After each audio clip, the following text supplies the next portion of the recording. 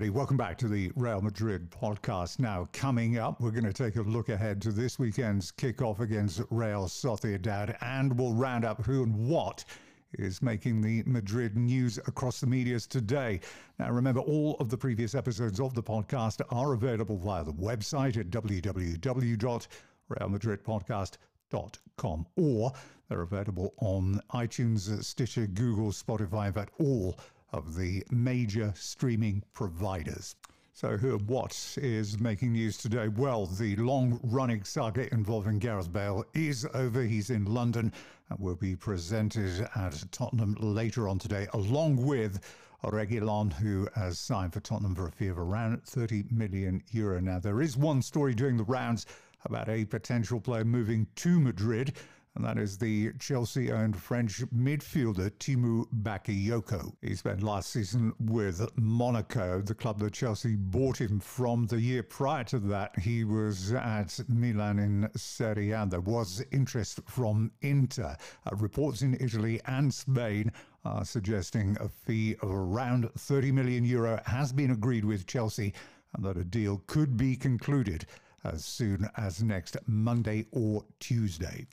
Mauricio Pochettino is making plenty of headlines as well. He's been interviewed over the last 24 hours. During the course of the interview, he revealed that he did not get contacted by anybody from Barcelona about the recent vacancy there. He did go on to say it will be a dream to coach Madrid in the future. He is still based in London. He went on to say, I've got a son who plays for Spurs under-23 team. He was asked as well whether he'd spoken with Jose Mourinho. Yes, he said, I had. He is a very, very good guy, especially for me. On Madrid, he added, I don't know if the day will come when I do coach Madrid, but of course, it is my dream.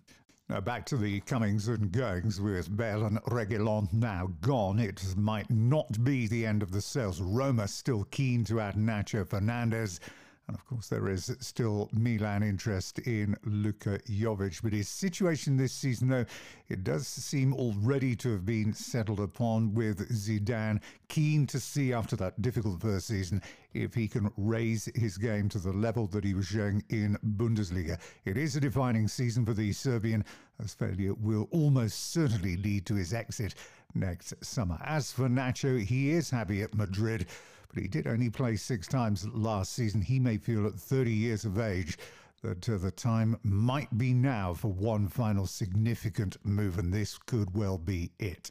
Now, one who could be making a surprise return to the first team this season is Mayoral, the 23-year-old forward who's been at Levante for the past 2 seasons on loan, where he scored 11 goals in his 63 appearances. He last appeared for Madrid back in 2017-18 when he scored 3 goals in his 14 appearances that year.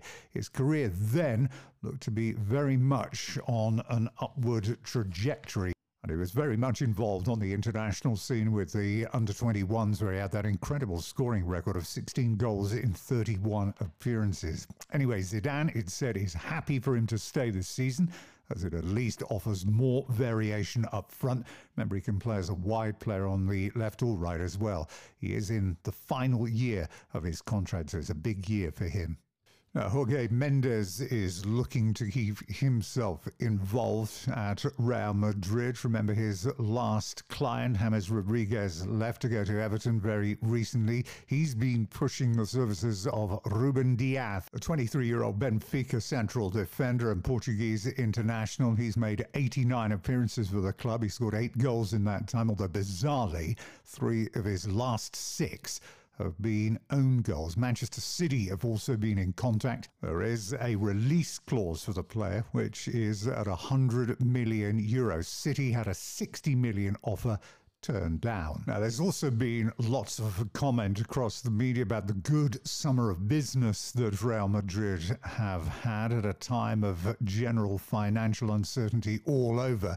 The exits of Bale, Reguilon, James, Ceballos, Oscar, to name just a few, have overall delivered salary savings of €62 million, which in this climate is very good business indeed. especially as the club build toward a summer of significant investment potentially next year. And if you look at what they've actually banked from sales, this is not on salary savings. They've touched now 95 million, with the 30 million which is about to be received for Sociedad Reguilon. Some of the media have commented about fans not being happy about all of these player exits and nobody arriving, but it really is impossible to underplay the importance of good housekeeping and fiscal prudence, especially with the stadium redevelopments as well to take into account. All of this activity will leave Real Madrid with a much more healthy looking balance sheet at the end of this financial year.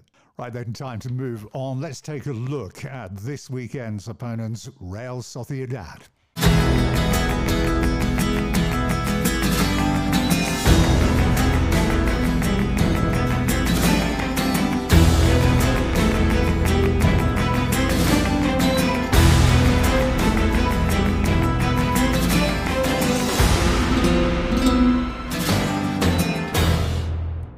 Real Madrid opened the season with a tough trip, don't they, to Real Sociedad, who ended the season down in 6th place in La Liga. They didn't emerge from the lockdown too well, though. They lost 4 of the first 5 games back, and they only won twice in the final 11 games of the season, which included, of course, the 2-1 defeat to Real Madrid. Ramos and Benzema were the goals on that day. Very close game, though, you might recall.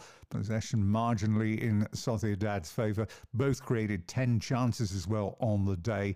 But back in February, they did shock Real Madrid in the quarterfinals of the Copa del Rey, winning by 4-3 in a game that was memorable due to the fact that all 7 goals came in the second half. And they also had time right at the end of the game to end with 10 men. Anthony Gorozabal was sent off right on full time with the second yellow card. Now, the other league game last season, getting good start by Sociedad. Jose with the opening goal on 2 minutes.